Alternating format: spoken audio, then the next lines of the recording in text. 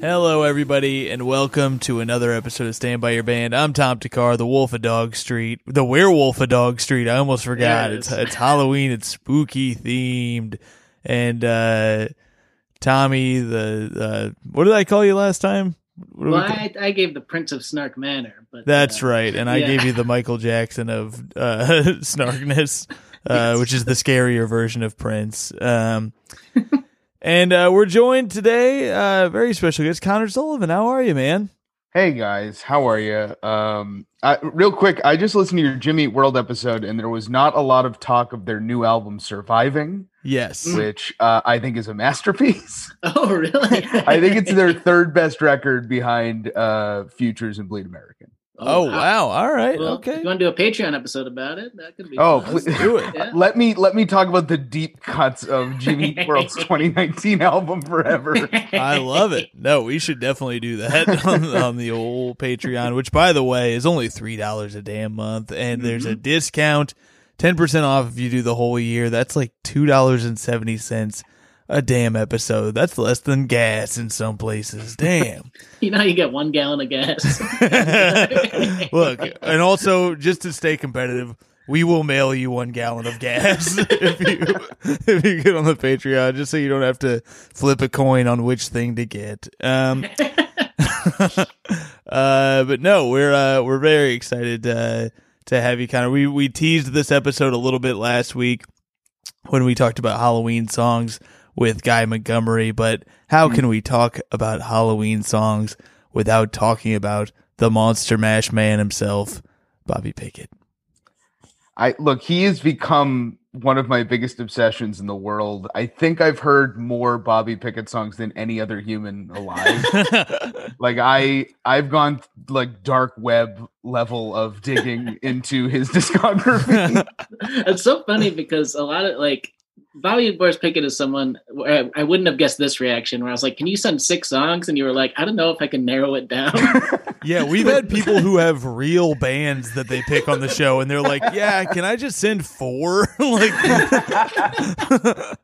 Well, I think it's just because, most of the novelty song people from like the 50s and 60s, like Screaming Lord Such, or like the guy that's saying the Purple People Eater, I forget off the top of my head, but they didn't really, those songs didn't last. And then the Monster Mash is still the only Halloween song. Like, it was the opening song in Hubie Halloween. Like, it's still, if something is said at Halloween, they will play the Monster Mash. It is crazy. Yeah, there's no, we did a bunch of Halloween songs for kids. That was our topic last week, but most of them are just like, what if Baby Shark had a ghost in it? There's not like a Halloween song in the way that Christmas, there's, a million of them. But yeah, Monster Mash is the only one that is that universal. It's pretty impressive. Yeah, I mean, it continues to chart every year. Like it's one of the only songs. I think the Beatles are the only other band that is like top the Billboard charts as much as Bobby Boris. It's crazy. I read a thing where it's like he topped top 100 in 3 different years. Yes. And you're not going to believe what time of year that happened around. But I didn't even look, but I have to assume it was around this time. It would be funny if it was just like, fuck it, it's March. Let's put on the Monster Mash. But I think that's why his discography is interesting to me, because he would chart in these different decades, and then he would be prompted to record new songs, and then they would always be of different eras of music, and all of them would fail miserably. like they could barely get on the Dr. Demento show. Oh, that's hard to do. Yeah, not easy. Not as easy as it sounds. A lot of our listeners have tried to get on Dr. Demento shows. Don't make them Still, feel bad. the 2 goals in comedy are SNL and Dr. Demento. Yeah, I do. I want to get into the music pretty quickly, but first, I think we should cover some Halloween bases. Are you guys doing anything for Halloween? Connor, are you doing anything for Halloween out there? God, I don't think so. I mean, it seems a little just, I mean, look, every year I've been pretty much doing the same costume, which I dress as Derek Whibley from Sum 41 because he's the only blonde celebrity. Very fitting for this show. We just did so maybe I'll just be Derek at home and just, watch like acoustic renderings of All Killer No Filler songs. Hell yeah, that's a good plan. I don't remember if I talked about this last week on the show, but I was just in Indiana where they will be trick-or-treating, which I think is truly insane. Mm-hmm. Was it on this show that somebody pointed out that it is actually the safest time to be in Indiana because it's the only time everybody will be wearing a mask? I think that might have been funny. I think that might have been on the stand-up podcast, but it's true. It is absolutely true. We didn't. That reminds me, we didn't get a voicemail from Jared today. I forgot to text him, but I don't know if he would have any thoughts on this anyway. But I just saw him, and it was a great time at the Comedy Attic. I highly recommend. If you want to see comedy, check out their live stream options on comedyaddict.com. Or just go. I had a good time. It was fun doing live stand up again, even though it's weird, and it was in a mask, which was interesting. But yeah, it was. It wasn't as bad as it seemed, but it was definitely the safest thing I felt like I've done performing wise, other than just doing Zoom shows. So if you want to see it and want to be safe, get out there. But anyway, Tommy, what are you gonna do? You gonna do anything for Halloween? It's like now, right? It feels very rushed upon us. Well, I've been like definitely getting in the mood. Been watching a lot of horror stuff, which I've been loving. I watched The Shining, rewatched The Shining recently. Watched Nightmare on Elm Street. Watched Hill House and Bly Manor on Netflix, which I highly recommend. Hill House especially is an amazing horror show. Connor, did you ever watch that? No, I'm like. My horror genre is horror comedy. Like I like campy horror more than actual horror. Like I could watch, Roger Corman stuff all day, but it's not that that's comedy. But yes, like the new jump scare generation is too much for me. Well, they in the camp realm, I did watch Sleepaway Camp for the first time this year. Oh yeah, and that is incredible. That had me laughing. So that was good. I'm gonna watch that this week for sure. That's the one that you told me about. That's like you were really rolling around. Yes, it's super funny. Okay. I was rolling around on the floor. Yeah, you had a seizure, and that's how Tommy Judge is good. I watched a spooky sounding movie this week, which was the Joshua Jackson movie, The Skulls. Yes, which I remember that movie. It's our friend Joe McAdam said something about on Twitter that there's a scene set to Creed's Higher where a bunch of sexy ladies in slow motion walk towards the camera. So that's pretty much why I watched it, and it did not disappoint in that. It delivered. It delivered in that realm. The most 2000 era thing that could happen is using Creed sincerely. That's so funny. Oh my god. Yeah, I hope I get to do something like some outdoor kind of thing where I can wear a costume, but I don't know. Yeah. Well, Kim Kardashian on a private island. I think that what she did was really cool, and I'm not biased because I happen to be one of the few people who she did invite. But it was weird that she just kept telling me to quarantine and get tested without telling me what it was for. That would be weird to be one of her friends. She keeps telling you to do shit and you're like, fuck you. Like, how do you know that there's going to be this surprise trip at the end? You'd maybe be, like she seems to care now. Like it took a few months, but now she's really being savvy. And then it turned into that. Yeah. I'm like, I keep forgetting that it's almost Halloween because we're in the middle of like, I think we're going to have to move. Like we have a whole thing happening here, including our ceiling is legitimately just falling apart to the point where I'm surprised you guys probably can't hear it now, but it was dripping so bad earlier. It has been for like 2 weeks. And the fucking landlord finally came over and he was like, oh, you should put a towel down. This is going to really damage the wood. And I was like, I don't give a fuck about the wood. So mad. But the spookiest thing of all, a binding lease agreement. Yeah. I had to move 2 Halloweens ago. I just moved into a new place and my roommate found black mold in his sink. and they came in and like, there's no way we can clean all this. We have to basically take apart your apartment. Oh my god. And then the landlords tried to they used a fake eviction notice when we said like it turned into like a lawsuit situation where they tried to blame us for the black mold. That's what they tried to do that to us where there are some flowers on the fucking rooftop that and like a small little like plants and shit, and they were trying to blame that for the leak, and they weren't going to do anything about it. And then there was a guy here today who was like, yeah, no, it's not even from that part of the roof, it's like a totally different section. And also, why the hell would a flower cause a damn like the entire roof to rot when it rains? Yeah, exactly. And they got in my girlfriend's head. It's like, yeah, I think that the flooding rain that's happening would have a lot more of an impact than once a week watered plant. That is like how Shyamalan would get out of explaining the haunted house. He's like, it's flowers on the roof. Isn't that the twist of The Happening? The Happening is the trees. Yeah. The Happening, this is my one Mark Wahlberg impression I do is Mark Wahlberg in The Happening where he goes, I'm a teacher. I'm trying to help you. That's my one Mark Wahlberg I do. I also have a Wahlberg in The Happening, which is him as a teacher again, just going like, you guys hear about these bees? Like how he starts a lecture.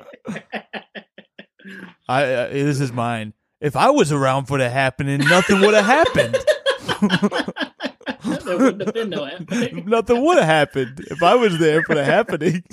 So while we're talking about movies, Connor, you wrote a movie about Bobby Boris Pickett, which is why we're so excited to have you for this episode. I don't think anyone in the world could have done this episode. We're very happy to have you. I would be furious if somebody else did, and they only sent a one-song playlist.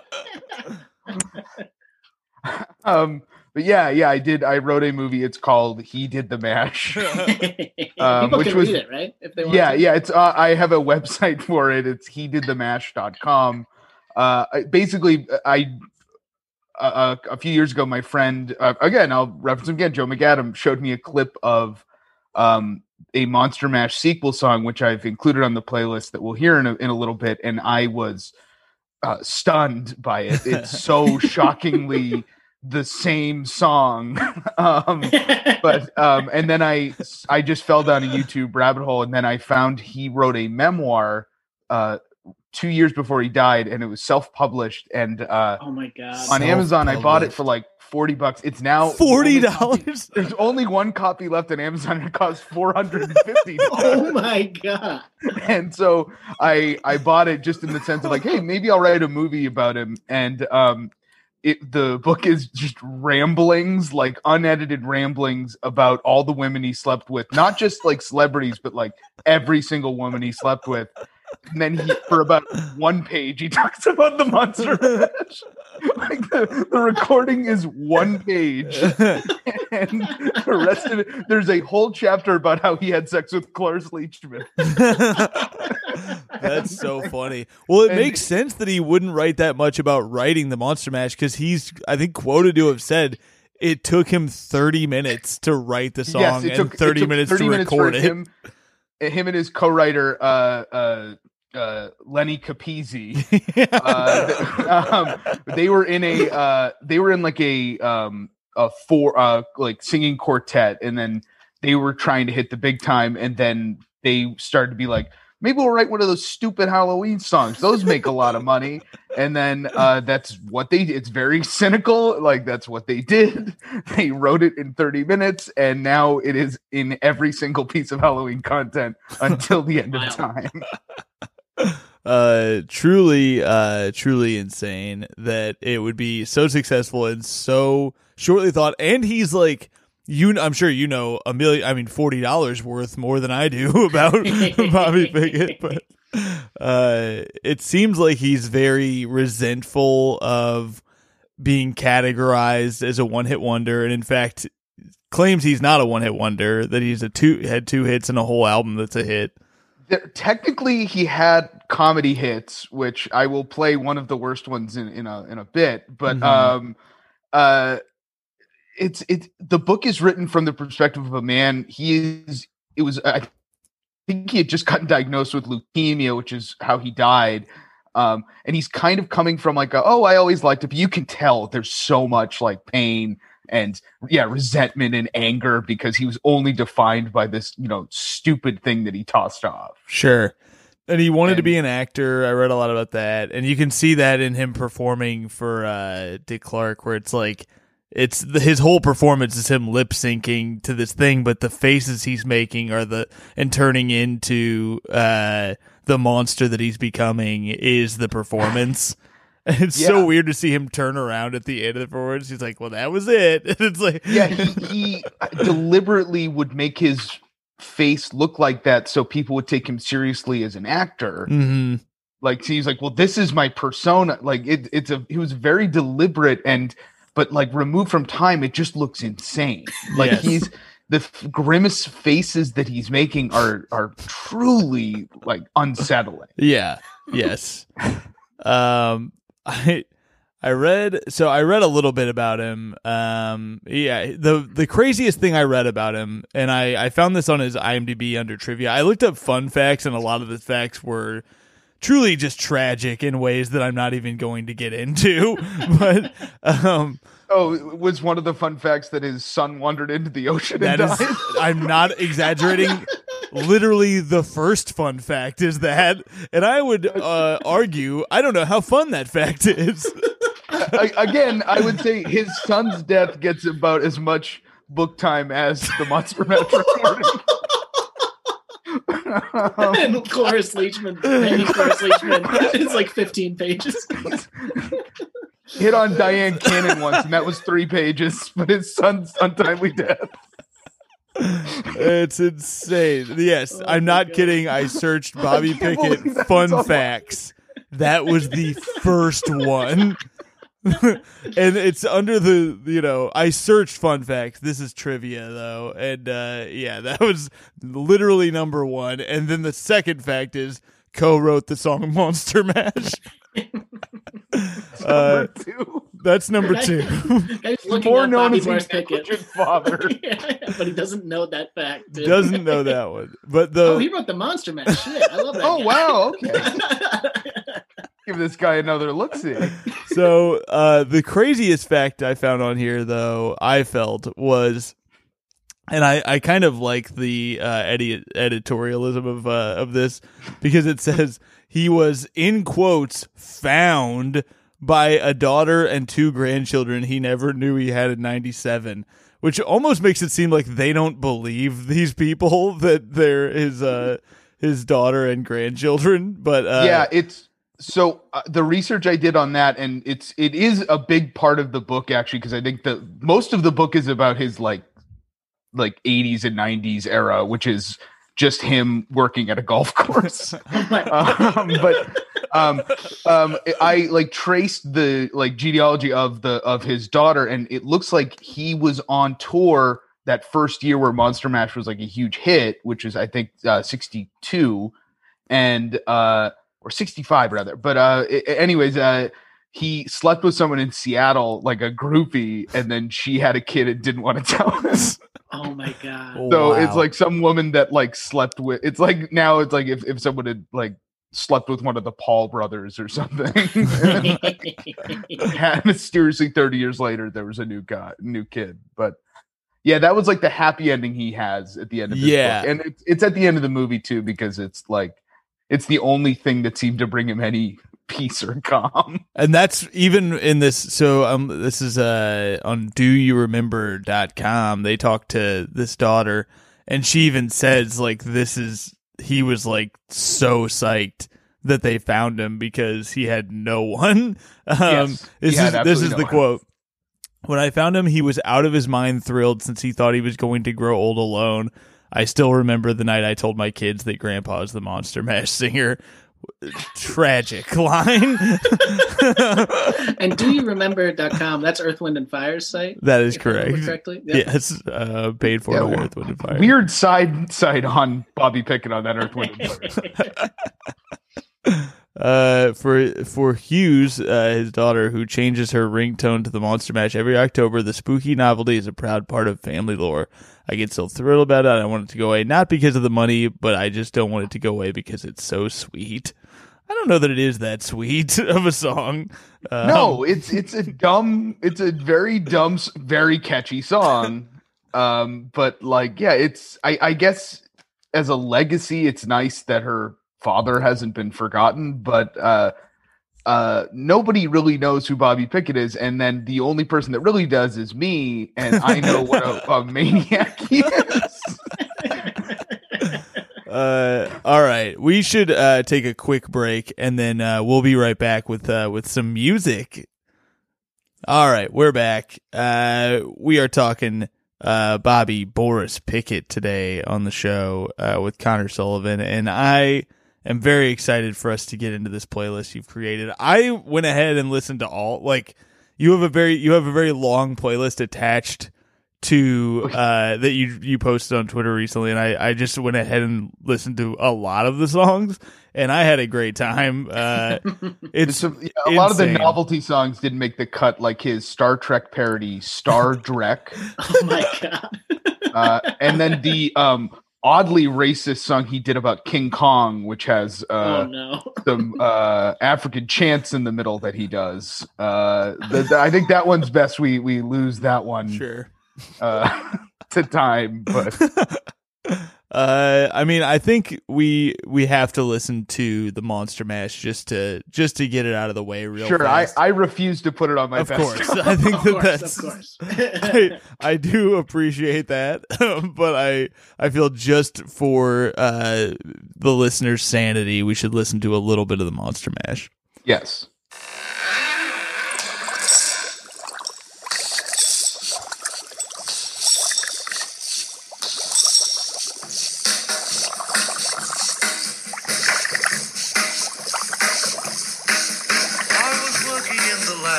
When my eyes beheld an eerie sight, for my monster from his slab began to rise, and suddenly, to my surprise, he did the Monster Mash. Okay, you get it. We know the song, and you write that song in 30 minutes, you record it in 30 minutes, and you just watch the cash roll in.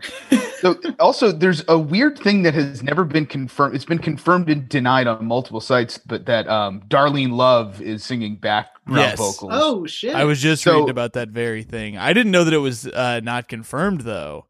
No, because I think he says it in the book, and then there are differing Darlene Love interviews where one time she says she didn't, and then another confirmed she did. Like it's one of the most confounding facts. Like one of the only interesting things about the recording is like completely like, I don't know, maybe. There's another one here, and I'm sure that this had to have been in the book if it's true, but and this sort of writing is done a couple times in his trivia, but his first live performance backup band was a group of young, relatively unknowns called the Beach Boys. Beach Boys. There's a picture in his book of him like doing his stupid grimace face, and you see Brian Wilson like playing along in the background. And in the book, he's oddly honest that he was a dick to them. Like So he was funny. like, it was his one fall of being like a star, and it was like, I think it was like definitely a year or two before Pet Sounds, and like but they were still kind of just a regular LA band, and they were honored to play with him, and he kind of was like, yeah, whatever, kid. And then later they covered the Monster Mash. I didn't even know that. That's wild. I think it was a Mike Love version, so it's why we're not playing it a lot. But yeah, that is confirmed, and the picture, I'll send you guys the picture. It is a horrifyingly sad picture.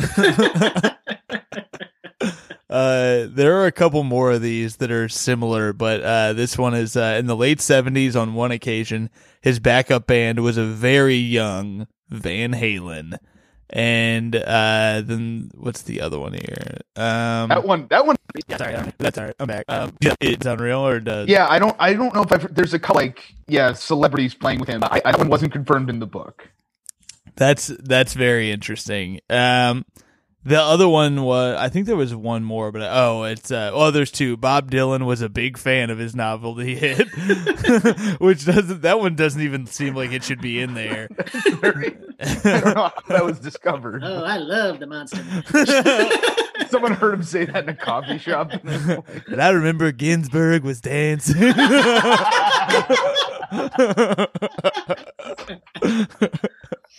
That's probably why he painted his face white in the Rolling Thunder review. He's like, I want to be like one of those monsters. The other one is the pianist on Monster Mash is blues legend Leon Russell. That is true. Wow. It's something I couldn't put into the movie because I don't feel like enough people know who Leon Russell is. Yeah, I don't really know. But I tried. I think it was in a draft, and then I was like, I don't think anyone cares. But yeah, some very fun facts certainly about old Bobby Pickett. Let's hear some of these songs you picked out because I think you did a great job here. And, right. If you need intro, I can yes. give you some context to his career. Oh yeah, absolutely. So I had the first one pulled up here. Okay. So I'm assuming you want these in. I think listening to them. I did put them in, the order seemed the order seemed very important when listening to the playlist. So it's the best mixtape I've ever made. For 2 years, he kind of rode on the success of Monster Mash, and then, as we'll see a little later, he was trying to expand it a different direction. So he was kind of reticent to revisit it. So by the time he did revisit it, it was 1965, 66, and it was too late to kind of keep the momentum going in a, say, Chubby Checker, Let's Twist Again sort of way. So he and Capizzi reunited to record the Monster Swim. Yes. And if you think it sounds a little like a song you've heard before, you might be right. All right, let's hear the Monster Swim. The Crypt Kickers and I brought the Monster Mash to you. But now it's a different bag, and mashing is a drag. When the lights grow dim, we now do the Monster Swim. All you would-be monsters, come on in. Boris is going to show you how to monster swim. I love the horn. But here we go. It's something like the zombie, but not so slow. A lot like the grave digger, but not so low. We can't do the monkey or even the dog, cause they've both been eaten by the blob. We do the swim. It's a poolside smack. It's bigger than the man. I love calling your shot. Actively boasts that it's a better song. It's bigger than the man. Clearly is not. And so there's a performance on American Bandstand of the Monster Swim, which is what made me fall in love with Bobby. Is Dick Clark, who apparently hated Bobby Pickett in the Monster Mash, which is mentioned multiple times in the book, and I made it a recurring theme in my script. But Bobby, it's the most flop sweat performance because nobody cares. Like it's like nobody wanted a sequel to the Monster Mash. Nobody cared. And then there's this weird like octopus monster puppet behind him that like I guess kind of moves, but it is you can see him trying so hard to make this happen, and nobody cares. It's all these like teens and like weird plasticky Halloween costumes just looking bored. And it's like you're watching a career die like in real time. It's really crazy. I really love the move of putting within your song that it's bigger than your hit song. So like, funny. It's such a bold move. It's this. I think he said, the last line is him doing a Bela Lugosi, and he says, "The swim is a gas. It's better than the mash." That's so like it's a last reminder that it's like, remember, this is a better song. Give it a try. The swim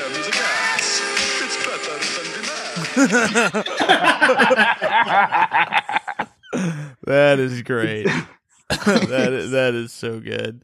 All right, yeah, that's the beat. So clearly he was very influenced by the dances at the time when he made the mash. He made that's why it's the mash. It's because of the mashed potato.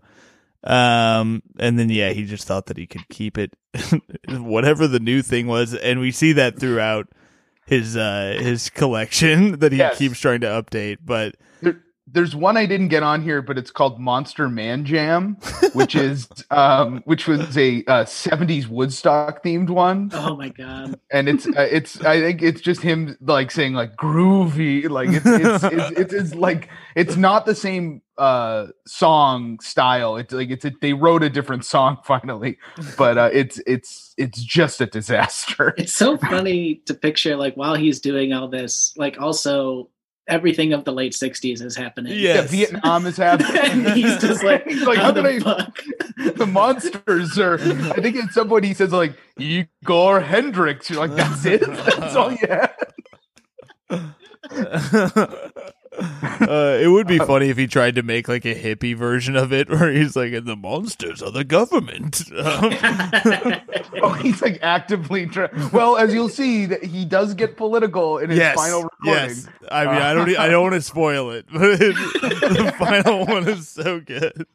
But the next one is this song, Me and My Mummy. So I put this one on. This is an album track because he only technically released one album, the Monster Mash original record. Mm-hmm.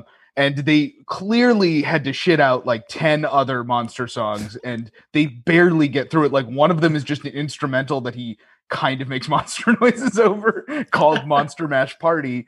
But Me and My Mummy is the kind of song where I'm like, I kind of like Me and My Mummy. Like if it came on shuffle, I probably would not turn it off. And he does there's a couple of vocal trill things he does that I kind of like, that's kind of charming. And so Me and My Mummy, he also tried to record multiple times to make a hit, and it never stuck. But as a second single, I'm a one-hit wonder obsessed second single guy. It's nice to hear what could have been if he could have made this a hit. All right, let's hear Me and My Mummy.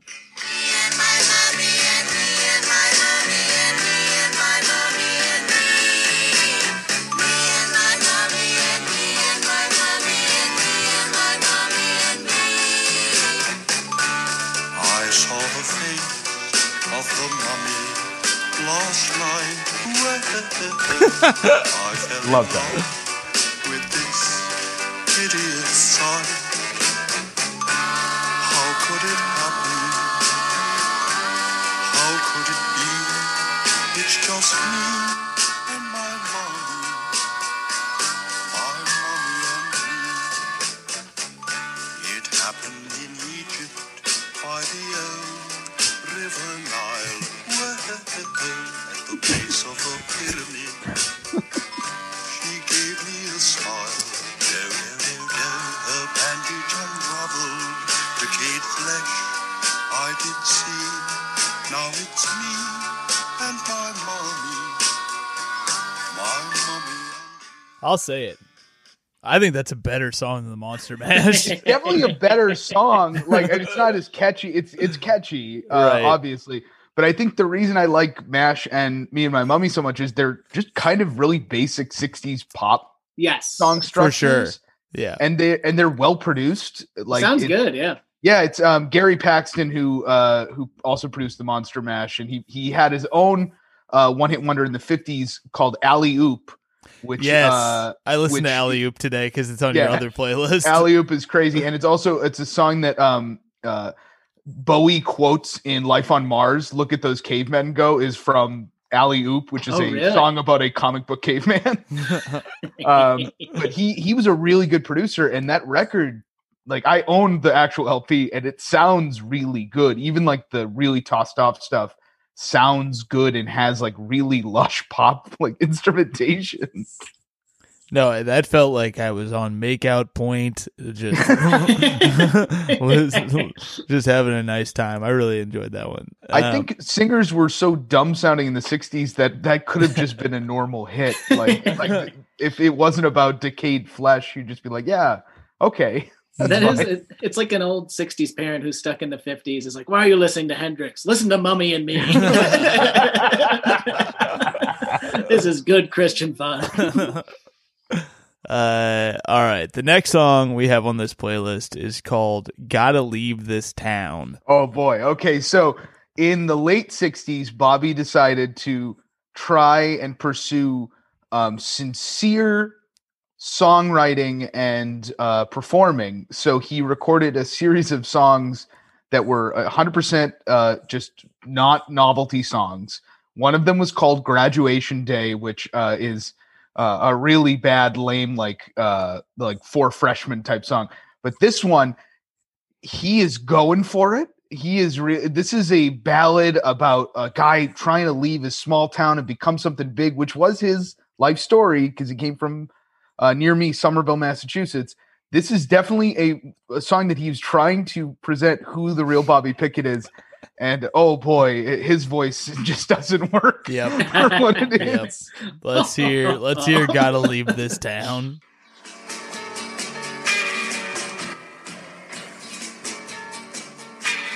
Gotta leave this town before the sun goes down.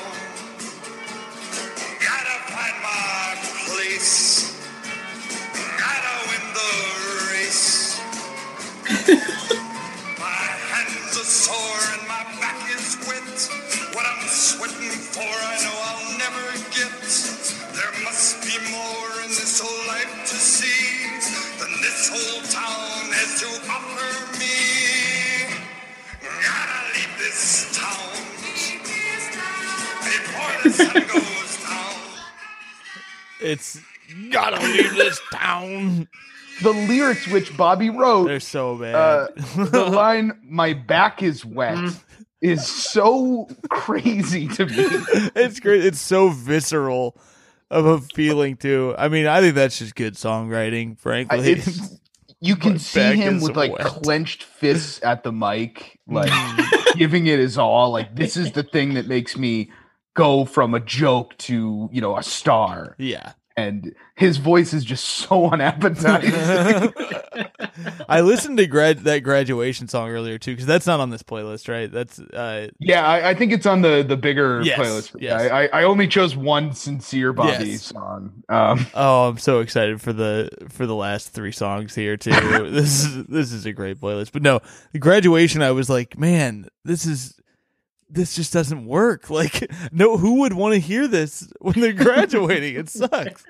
So there was apparently it was on a jukebox in a bar in Los Angeles. Also, Bobby Pickett, humongous drunk. Sure. I think it goes without saying, but most of his stories were about he would kind of wait for people to play Graduation Day and like kind of like he would try and make like, oh, I kind of recorded this thing and nobody ever played it. Oh no. Or like one time someone did and they're like, what's this shit? Like,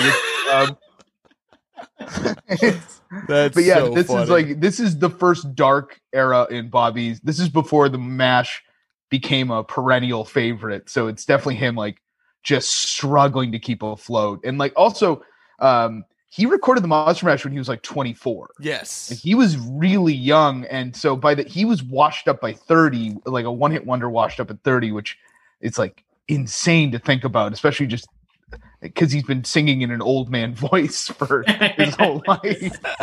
But yeah, this is I am so obsessed with Gotta Leave This Town. I tried to buy a 45 of it, and it was too much money. We have to play this next song. It is called Godfather's Respectee. Right. So real quick, what happens in the 70s with Bobby is the Monster Mash becomes a hit, a number one hit again. And it's sort of like in that Tommy Wiseau Making the Room and then deciding it was a comedy. Mhm. Bobby Pickett decided he was always funny And so he was going to pursue a career in novelty songs and comedy and pursue some of his other voices that he could do. And so this one is his Marlon Brando impression. And you'll hear it's right on the money. Here's Godfather's Respecty.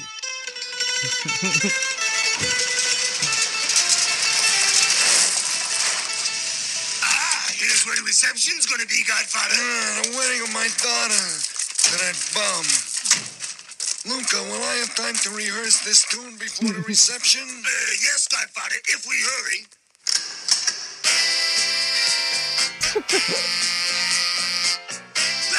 The musicians are here, Godfather. Excellent, Luca. I'd like to thank Frankie the Python and his musical mob for performing a small service for me. Here's your microphone, Godfather, when you're ready. Yeah. What you want? Baby, I got it. What you need? You know I have it. All I ask is for a little respect. When I get home. Boogie down, Godfather. Boogie down. Boogie down, Godfather. It's unbelievable. It sounds It's like it's so crazy to me because he sounds nothing like Marlon Brando. no. I was trying to put my finger on what he sounded like, and Tommy, you'll know this because you like Sharpling's show. He sounds like Gary the Squirrel. He sounds so much like Gary the Squirrel. Yeah, so he had a bunch of charactery songs like this that I have every single one of, and they're all like the kind of comedy that comes from somebody in sales that takes an improv class. Like my friends think I'm funny. Like he's like, hey, here's my hippie guy. He's funny. Like that's the exact tone of everything. And yeah, this is like the most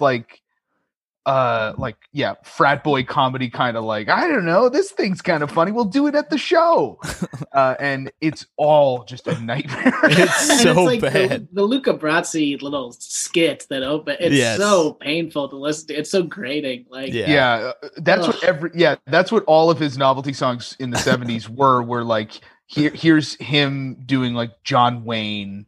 And here's the Star Trek, which I can't recommend. It's 5 minutes of a bad sketch where it's like, what is it, Snotty instead of Scotty? It's Mad Magazine. It's basically Mad Magazine type stuff. And then again, the King Kong one we'll try and erase, but it's crazy. And then also none of this hits.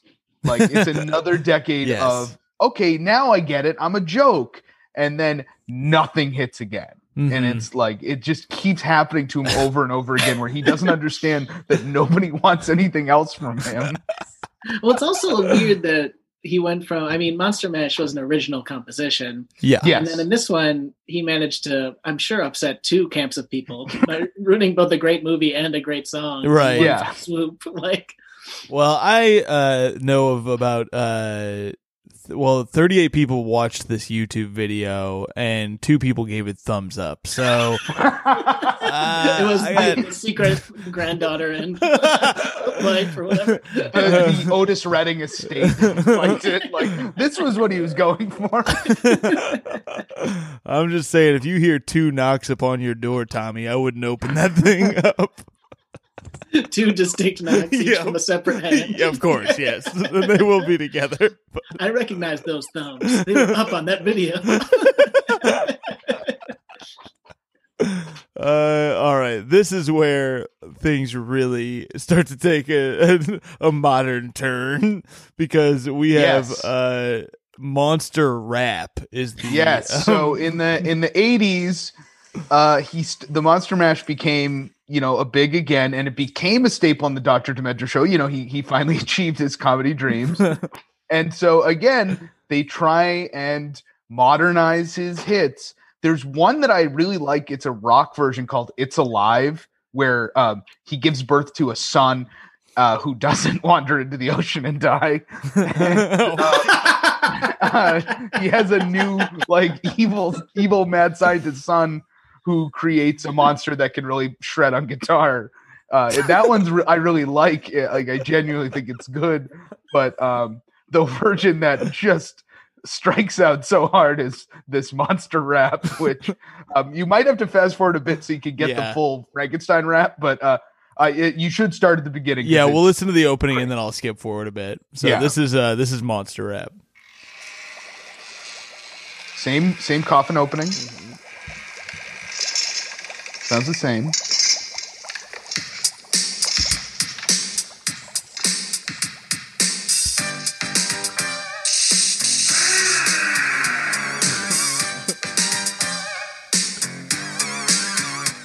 Still working in the lab late these nights with eyes grown used to eerie sights. I created a monster who could dance and walk, but I couldn't teach him how to talk. My faithful assistant, that hunchback fool who wastes his time in DJ school, said, "Have to get him, don't be a sap. Deep degrees of the monster rap. You gotta shock the body, shock the body, shock the body, shock the body, shock the body, shock the body, shock." Okay, let's skip forward. Yes, master. Yeah, there's some real rapping. Mash, 'cause I'm the same dude that did the monster mash. Shock my body. So I invited the zombies, creeps and ghouls, and turned them into rapping fools. Drac woke up from his nap, said, "Teach me how to monster rap. You gotta shock the body, shock the body, shock the body, shock the body, shock the body, shock the body, shock." Yes, master. They all light up the torches. It's so belabored. Like, it's so like I believe the monster rap is 4 minutes long. It's very long. West and south, I'm the cat they call Monster Mouth. When I party rap, I control the room. I can get the werewolves howling at the moon. You see, I'm big and bad, scarred and mean. I'm the cool brain child of Dr. Frankenstein. I said a rap, another zap. Can't stop the rapping now. Yeah, that. Now I'm 99% sure that's a different person rapping. Like I think he always had a different comedy partner Sure. To do this stuff with, and it was always someone that was somehow worse than him. But like what a odd, like I'm trying to think of, like, imagine if, like, us, I don't know, it's weird because like Weird Al does it successfully of going, you know, decade by decade and not looking pathetic, but like just I can't even think. There's no one like him, I guess. Yeah, it's so funny that he calls the hunchback a fool, and then when the zombies start rapping, they're also fools. Right. Everyone's a damn fool. I think the closest you could get to something this bad is when Brian Wilson rapped in the 80s, like that song Smart Girls, that I think his that was the album that his evil doctor Eugene Gandy. Oh yes. But it's that kind of like weird white boomer like rapping. Like now this is what the kids do. Yeah. And it's weird because this again is a colossal whiff that few people know about, but it is one of the only Bobby Pickett songs on Spotify. Oh Yeah. wow. This one has a lot more support. A lot of people in the comments on YouTube are saying they genuinely love it and that they think it's better than the Monster Mash. That's And bullshit. I know. Scott Thomas says very hilarious second follow to Monster Mash. I don't know. It's second. It was like the 80th. Oh, he wrote that with two different accounts too. With slightly different wording. He goes, "Great second follow up to Monster Mash," and then he also wrote very hilarious. Wait, We that should was check the this Discogs is to 3 see if, like, days he ago. was the bass player. Yeah, he definitely seems to be affiliated in some capacity. Yeah. Yeah. Man. Yeah. It's. I mean, there are club mixes of Monster Rap. Like they did try. In the book, he says Elvira made a lot of like 80s rock CD, like 80s Halloween compilations, and they could never get the rights to it for some reason, which is like very bizarre. But yeah, this one just languished. Not even a video or anything. Like just, it's a shame.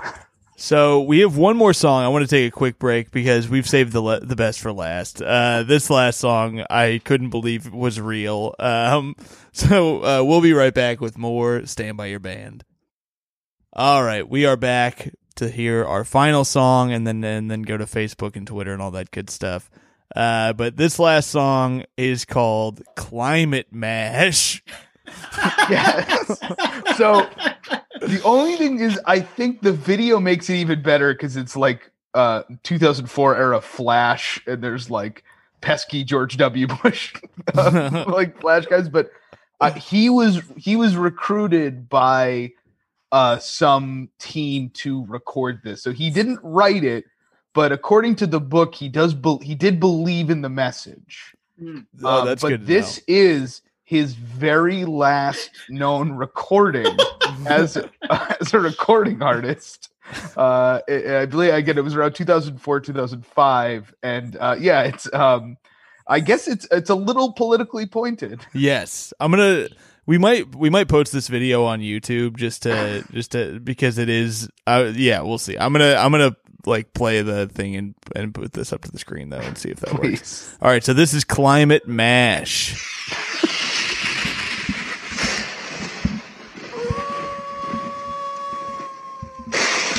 Hiking past the White House late one night, when our eyes beheld an eerie sight. The president appeared with folks very strange, the zombies and vampires of global climate change. It's not global warming, say oil company disciples. Our math tells us it's natural weather cycles. These claims from industry heavies let the president rest behind his own protective levees. They're doing the climate mash. Real science is bad. Solutions are trash. And they do it for the cash. The creatures were having fun. Our Congress was overrun. We couldn't tell the mindless zombies from the elected ones. Very, very politically pointed. It's so funny. And the that video is like, again, it's Dick Cheney in like the Texas Chainsaw Massacre outfit, drinking a gallon of oil. It's the animation is like the same. It's the same thing as when South Park would have Saddam Hussein Yeah. in hell. And Yes, it looks like yeah. that. Yeah. That like just the flapping of a picture. Yes. Yeah, it's God. There's one about budget things called the Monster Slash. That's not. It's the same. Obviously, surprisingly, the same rhythm, but not as fun as him like doing an anti-George W. Bush song. Like, I can't believe this wasn't on Rock Against Bush. Yeah. Oh my God, that'd be so good. I love that. I'm glad that he agreed. It'd be so funny if he's like, "Yeah, I recorded this thing and it really pissed me off. Like when I needed the money."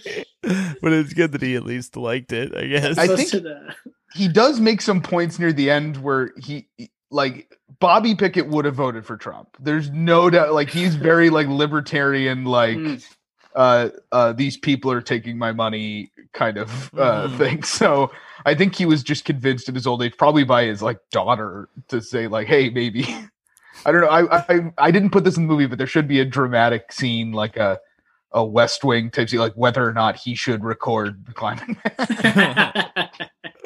But it is in the movie. I put it in the movie. It's like his, like the last concert he gives is right after he records the climate. Where is so he played? Did he play shows this late? Like he would actually? So, right up until the end, right? Wow. Yeah, there's footage of him 6 months before he died. He would just play Halloween conventions and state fairs and stuff. And he had like some very sweet patter that he just would do over and over again. Like, he had a joke of like, "I'll play a medley of my hit," and then like just the politest nice. like titters. But then he had a joke he would do it every time, and then as soon as he finished the joke, he would point to the drummer and they would play, where he would say like, "This is a song that Elvis Presley, the king himself, called the worst thing he ever heard," which is true.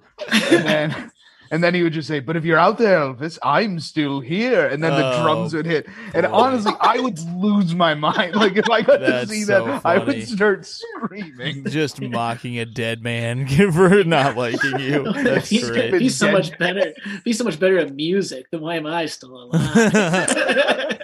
As we know, all the greatest musicians are still alive.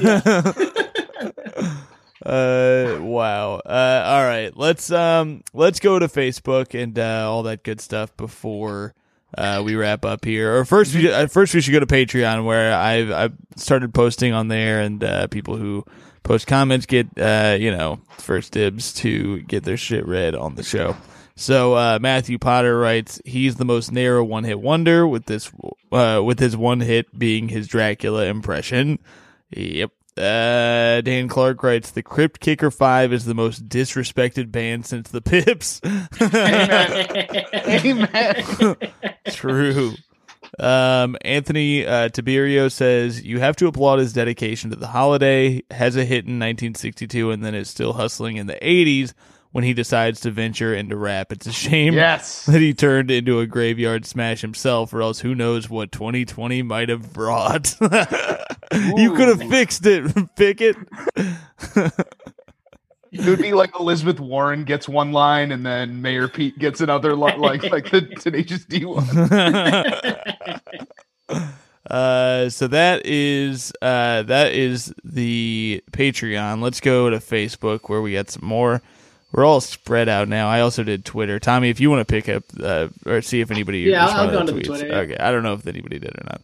I said we're talking about Bobby Boris Pickett today on the podcast. If you got thoughts, Joe Fernandez writes, Monster Mash is best Halloween song of all time, even more than Thriller. It's true. Fair enough. Yeah, I like it. Let's see. Pat Sievert writes, Monster Swim is pretty good too, and his later in life song about climate change is a fun epilogue to his life and career. Yep. Well, I think you're going to be a fan favorite here, Connor, because you've covered every base that they wanted you to. Brandon Kirkman writes, hi, I'm back with the fact that he died at the age of 69. Nice. And he probably died an early death from the mental anguish of performing monster rap. And The correct answer was no, it was leukemia. yeah, if you wanted the correct answer. He also commented, he goes, shout out to Miney in the Monster Rap YouTube comments, who writes, Frankenstein's got better flow than Drake. Ooh. Shots fired. Tommy, do we have anything on Twitter? There's a few on the Twitter. The problem with the Twitter is you always have to read up the usernames. And Of course. the real names. Yes. But so yeah, the mayor of Nellyville wrote Monster Mash. Always makes me think of that Simpsons episode where he plays it on Valentine's Day, which is very funny. Yes. Oh yeah. One guy said, if you're going to dive into the deeper side of Boris, like songs, give riboflavin flavored non-carbonated polyunsaturated blood a listen. So that must be a different Halloween novelty song. I'm Yeah, guessing. I don't know that one actually. And again, I'm someone that is always preaching how great Screaming Lord such as She's Fallen in Love with the Monster Man is. That's a couple more.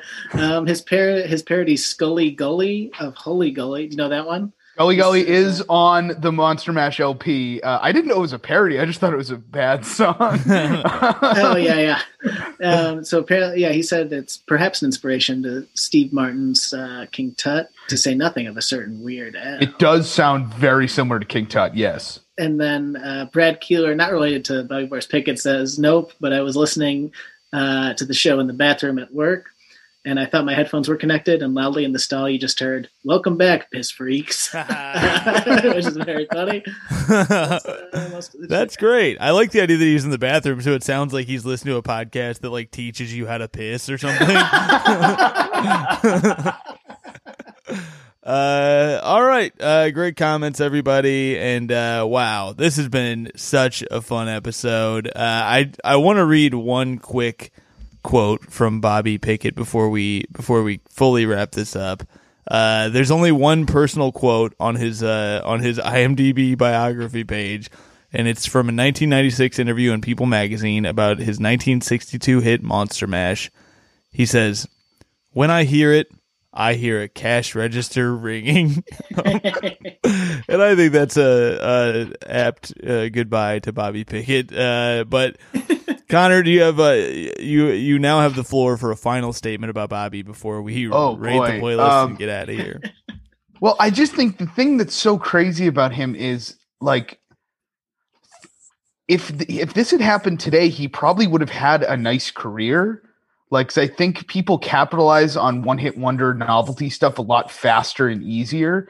But there's just something so crazy about this, dumb little cynical 30-minute creation that is I every Halloween thing I've seen in the last 10 years has it. Like, Love, Simon has a scene set at Halloween, and it's him with the Monster Mash playing. Like, this, just, it's so crazy how we've just accepted it as like the national anthem of Halloween, and how I guess something like Thriller comes close, but really there's no topping it. And every song that tries to top it references it.